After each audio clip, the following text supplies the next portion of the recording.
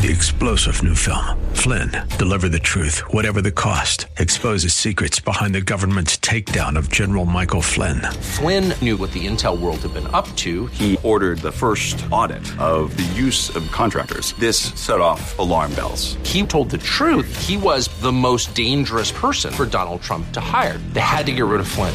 Flynn, deliver the truth, whatever the cost. Available now. Watch it today. Go to salemnow.com. salemnow.com. Get into God's word. That's how you pursue wisdom. Psalms 119 verse 97 says, "Oh, how I love your law. It's my meditation all the day. Your commandment makes me wiser than my enemies, for it is ever within me." Welcome to The Barnabas Effect with Paul Purvis, Senior Pastor of Mission Hill Church, a multicultural, multi-generational, multiplying church focused on shining the light and love of Jesus like a city on a hill. You're invited to visit any of the 3 locations in Temple Terrace and Tampa. For information and locations, visit missionhill.org. That's missionhill.org. Now, with today's message, here's Pastor Paul Purvis. I can remember the first time I flew on an airplane. I was just a small child, and we went from South Carolina to Los Angeles, California. That was a great trip. It was for the Southern Baptist Convention. My dad was a pastor, and I got to tag along. We went to Hollywood. We couldn't afford to go to Disneyland out there, so we went to Knott's Berry Farm. We had all kind of fun experiences. My mom even got to go to The Price is Right with Bob Barker. What an incredible trip. But as much as the trip, I remember the flight. The first time in an airplane, I had to sit by the window and just to look out and to see the view from above. I've flown many, many, many times since then, but I still love that view. I like to see things above the clouds. It seems like the things that are so big down here on earth, the people, the problems, the places we go, they're much smaller from above. The storms that rage down here that distract us and even divide us, those storms disappear above the clouds. It even gets real dark during the day down below. But you get above the clouds and you can sense as you see the sunlight. The stars that seem so far to us, even they are a little closer above the clouds. Today, as we continue our study in the book of James, I want you to see that God desires that you and I have a view from above. If you can learn to look at life, if you can learn to think as if you were above it all, you're going to live a better and a more blessed life. I want to pray with you once more, and I'm going to pray specifically to that end. Let's pray together. So God of the universe, of the sun, of the stars, of all the galaxies, the one who created us, as your creation, we've cried out in praise, and now we call out in prayer.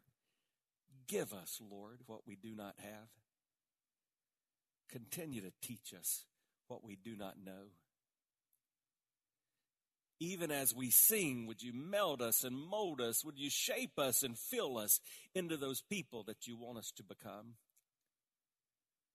Lord, your word is perfect and true. It's living. It's sharp sometimes, more than a sword. So use it to do what we need today. If that's comfort, comfort us. If it's conviction, convict us. But Lord, speak. And so now I officially step out of the way. Let the words I say and even my thoughts be pleasing to you, Lord. You're my strength. You're my Redeemer. And that's my prayer for all who would hear this message. Would you redeem someone today? A life that's headed into a Christless eternity can be redeemed. It can be made new by your touch. Would you do that? That person that is living in despair and discouragement, maybe they profess that relationship with you. God, would you restore them into right relationship even today? And would you do all of this for your glory? Lord, in an effort to say, may it be so, All together we say, amen and amen. Take your copy of God's Word and turn in the book of James. James chapter 3. James is challenging professing Christ followers to see who we really are. In the first chapter, he tells us when we look into the perfect law of liberty, it's like a mirror and it reflects who we really are. That's why sometimes it hurts when we come to church. We don't hear what we want to hear. We don't see what we want to see. If the Word of God is being taught, if it's being preached, we see the reflection of who we are because it is a perfect standard going against our imperfect lives. What do you see? Last week, we talked about what we hear when we look into the mirror, what we sound like.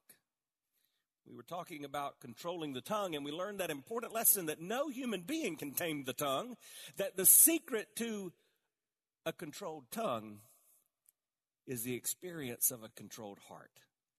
You'll never be able to control what you say until you yield control of your life to Jesus Christ. This week, he moves from what we sound like when we look into the mirror of God's Word to what we think like. So when you look at God's Word, it reveals how you see everything else. You know that, right? We all have a filter. Some of us are filtered through our race. Some of us are filtered through the location we were born. I was born in the South. Some of us are filtered through our religious experience, good, bad, or indifferent. Some of us are filtered through our economic background. That's okay. That's just acknowledging we are all coming to something through a filter. What James is going to express to us that we must learn to look at life through the filter of God's Word, not through anything that we find here in the world. In fact, the first thing he says to us is that every Christ follower is challenged to live wisely. He's writing to Christ followers again and again throughout his writing. He says brothers, or if you have the NIV, it may say brothers and sisters, because it's not a gender-specific term in the Greek. He's just saying, to those of you who are part of my family, I want you to know that this is to us, to the church. Remember, James was a pastor. He was not only the brother of Jesus, he was a pastor at the church of Jerusalem. Now, much like the church across our world today, the church was scattered. They weren't meeting as regularly together. And so he wrote them this letter, and he was saying, hey, you need to think about how you're living. Does your life reflect wisdom from God? And so he begins with a question in verse 13. Who is wise and understanding among you? That's an interesting question, isn't it? What was he doing? Was he asking for a show of hands? Hey, church, if you think you're wise, stand up. Let me see it. I don't think that's what he was doing. He wasn't asking for a show of hands. He was asking for a change of standard. He was saying, I want to know what you're comparing the way you live, how you look at the world, what you think to. Because here he says is how it should be. By his good conduct, let him show his works in the meekness of wisdom. In one sentence, James sums up something we still haven't gotten. The Christian life was never intended to be just a profession. When you begin the Christian experience, you have possession. You possess a relationship with God, and that possession moves you from profession to lifestyle. He's saying, don't just say so, show it. Don't just say something, show something. The Christian experience is not just an audible expression. It's a visual experience. Other people will be able to tell whether or not this is real for you. So don't just say, you don't know what's in my heart. Yeah, I do. The Bible says, I read it again this week as I was doing my weekly Bible reading. The Bible says, in each of our hearts, we are exceedingly wicked. I know what's in your heart. I know what's in my heart. You don't have the ability as a professing follower of Christ to say, you don't know how I really am. You don't know what I believe, because Scripture says what we believe is demonstrated in how we live. That's why James would say every Christ follower is challenged to live wisely. Now in the Bible, there's a great biblical story about wisdom. David's son, Solomon, became king of Israel. God went to him and said, I want to give you a request. Notice what Solomon encountered with God in 2 Chronicles in chapter 1. In that night, God appeared to Solomon and said to him, "Ask what I shall give you." We hear stories, we watch movies about genies, and if you could just have a wish or 3 wishes, what would you wish? Maybe you've thought about that. Imagine if the God of the universe said, "Ask whatever you want. I'll give it to you." What would you say? Notice what Solomon said. Look down at verse 10 in 2 Chronicles 1. "Give me now wisdom and knowledge to go out and come in before this people. For who can govern this people of yours, which is so great?" God answered Solomon. And he said, "Because this was in your heart and you've not asked for possessions, wealth, honor, or life, those who hate you, they've not even asked for long life, but you've asked for wisdom and knowledge for yourself, that you may govern my people over whom I've made you king. Wisdom and knowledge are granted to you. I'll also give you riches, possessions, and honor, such as none of the kings had who were before you, and none who will have after you." Boy, I don't want you to miss this, because I always try to give you one spiritual truth that you can take away, that you can just live out as you go through the week. Here it is. Wisdom is the key. Say, wisdom is the key. Wisdom is the key that opens the door to God's greater blessings in your life. I believe what God did for Solomon, he'll do for you. When you seek to live a life of godly wisdom, you'll begin to notice that other practical and tangible blessings flow out of that. Wisdom is the key that opens the door to God's greater blessing in life. Now, wisdom is talked about all throughout Scripture. Hundreds of times we have that word, Sophia in the Greek, wisdom, mentioned to us. Several of the Old Testament books are called wisdom literature. You may not realize that, but if you want to be wise, it's a good thing just to focus on those books. Those books are Job, Psalms, Proverbs, Ecclesiastes, and Song of Solomon.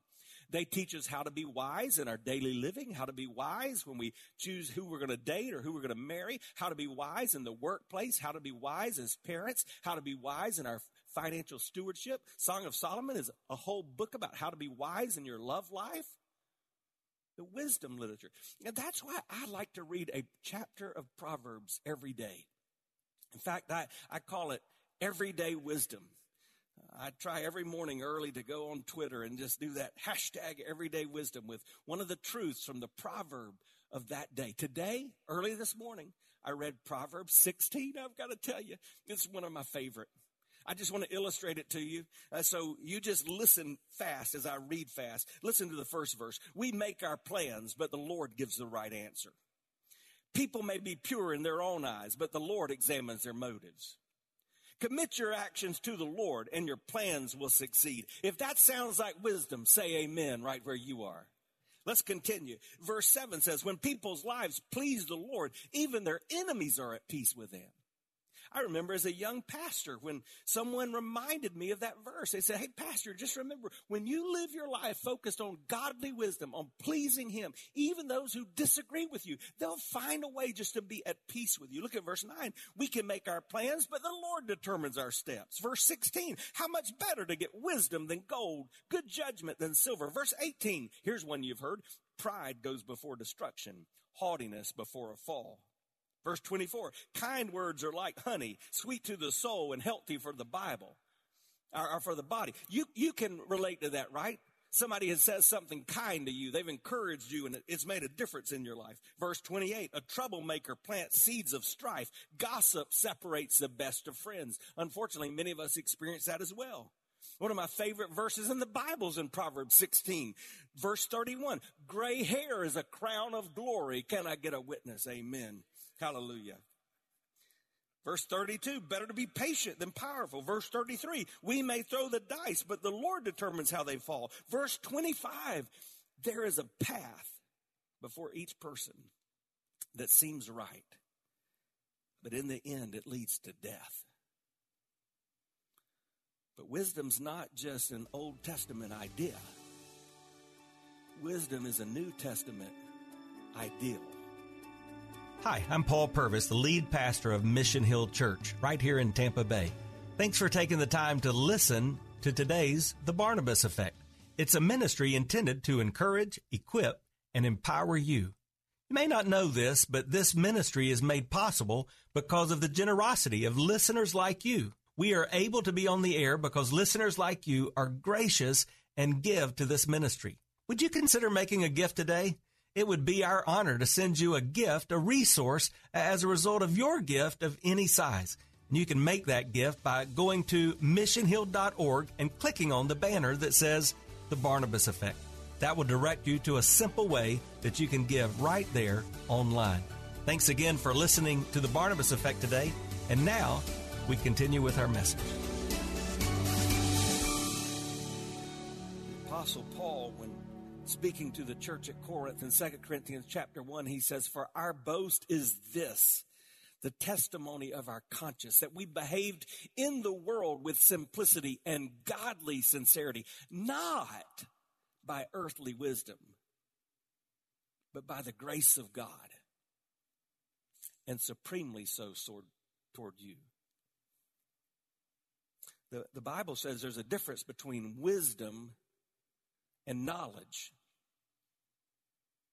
You can Google knowledge, but you have to be given wisdom. Do you ever use Google? It's amazing. Yesterday, I moved our oldest son into his apartment in another city, and one of the last things I said to him was, "Son, Google is your friend. Anything you don't know how to do, just Google it. Somebody's telling you how to do it." You can Google all kinds of knowledge, but wisdom has to be given to you. What does wisdom look like? Someone said wisdom is effectively applying divine truth to everyday life. Someone else said wisdom is the God-given ability to perceive the true nature of a matter and implement God's will. One more, wisdom is seeing things from God's perspective, making decisions based on that understanding. Wisdom is smart, skillful, spiritual living. We're holding up the Word of God. Does it reflect wisdom in your life? Does it reflect the practical application of knowledge? We live in an explosion of knowledge, but in a vacuum of wisdom. Our world desperately needs more people led by godly wisdom. Someone said knowledge is proud that she has learned so much, but when wisdom is humble that she does not know more.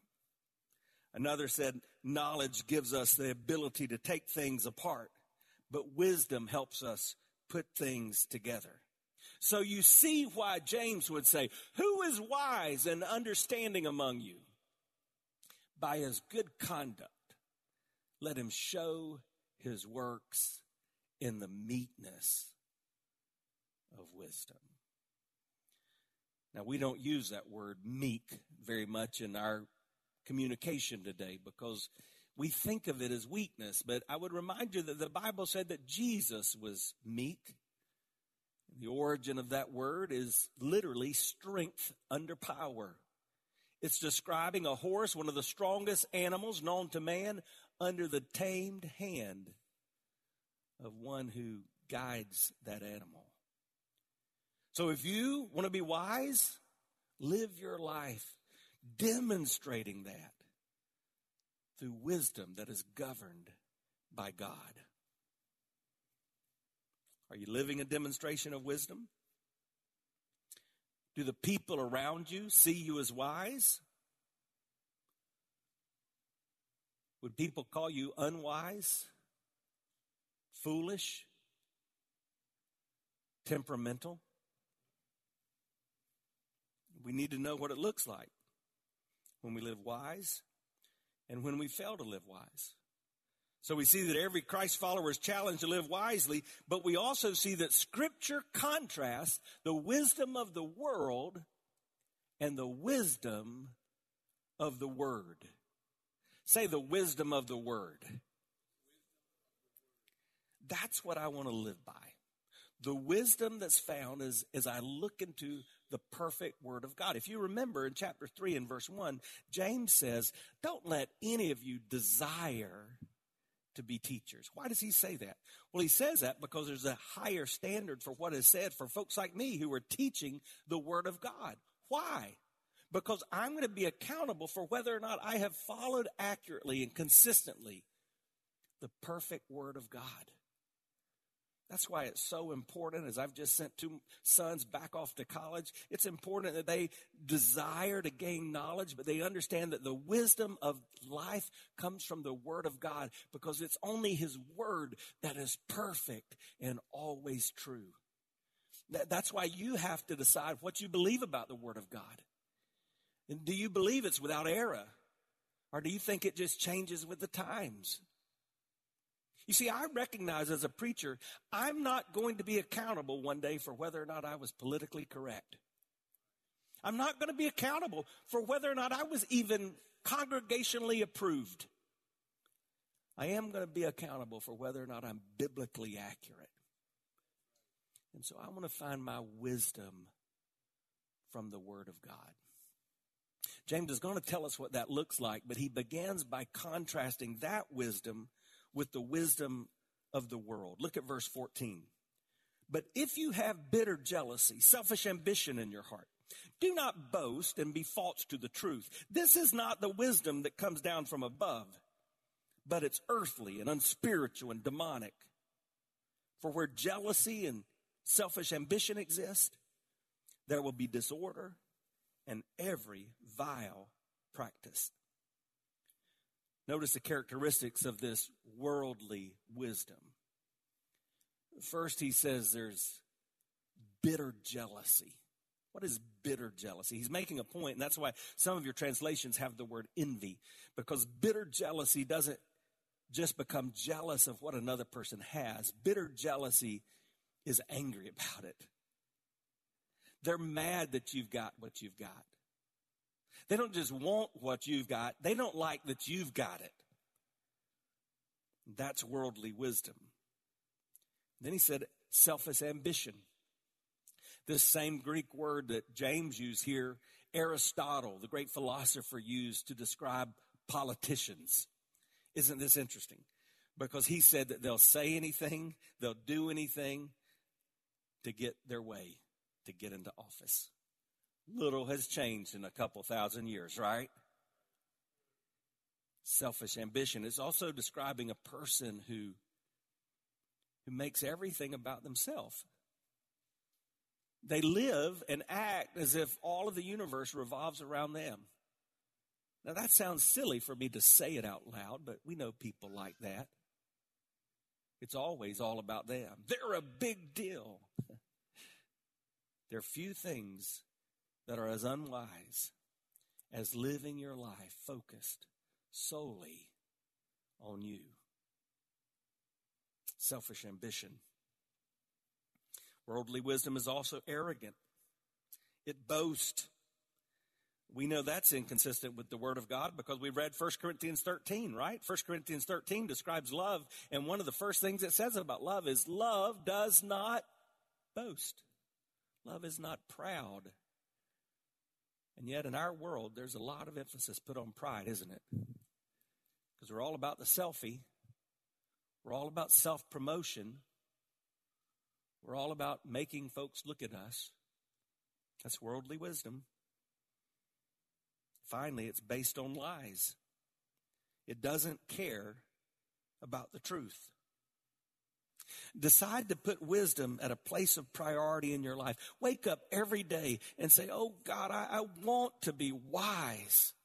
Look at your life. Look at your conduct and ask whether or not you're making wise choices. Do whatever it takes. A lot of you have done that with knowledge. You've done it with skill. You've tried to be the best at what you do, or you've tried to learn the most about what you're learning. Do that with wisdom. Get into God's Word. That's how you pursue wisdom. Psalms 119, verse 97 says, oh, how I love your law. It's my meditation all the day. Your commandment makes me wiser than my enemies, for it is ever within me. You've been listening to The Barnabas Effect with Pastor Paul Purvis. The Barnabas Effect is here to provide listeners like you with biblical truth and spiritual encouragement. But it can't be done without your financial support. Go to missionhill.org and click on the Give tab. Your financial support helps us reach those seeking truth about God and themselves. Thank you for giving at missionhill.org.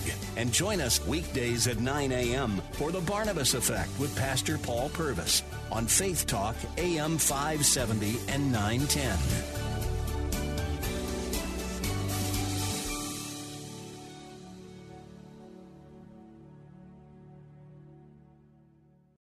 Three-star General Michael J. Flynn, head of the Pentagon Intelligence Agency, knew all the government's dirty secrets. He was one of the most respected generals in the military. Flynn knew what the intel world had been up to. He understood its funding. He ordered the first audit of the use of contractors. This set off alarm bells.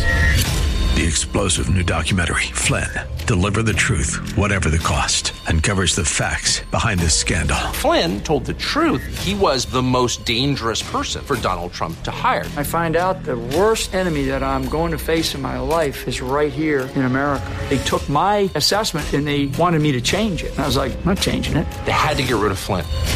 With in-depth interviews, archival footage, and never-before-seen personal records of the man behind the headlines. I just felt like I was drowning. Flynn, Deliver the Truth, Whatever the Cost. Available now. Watch it today. Go to salemnow.com. salemnow.com.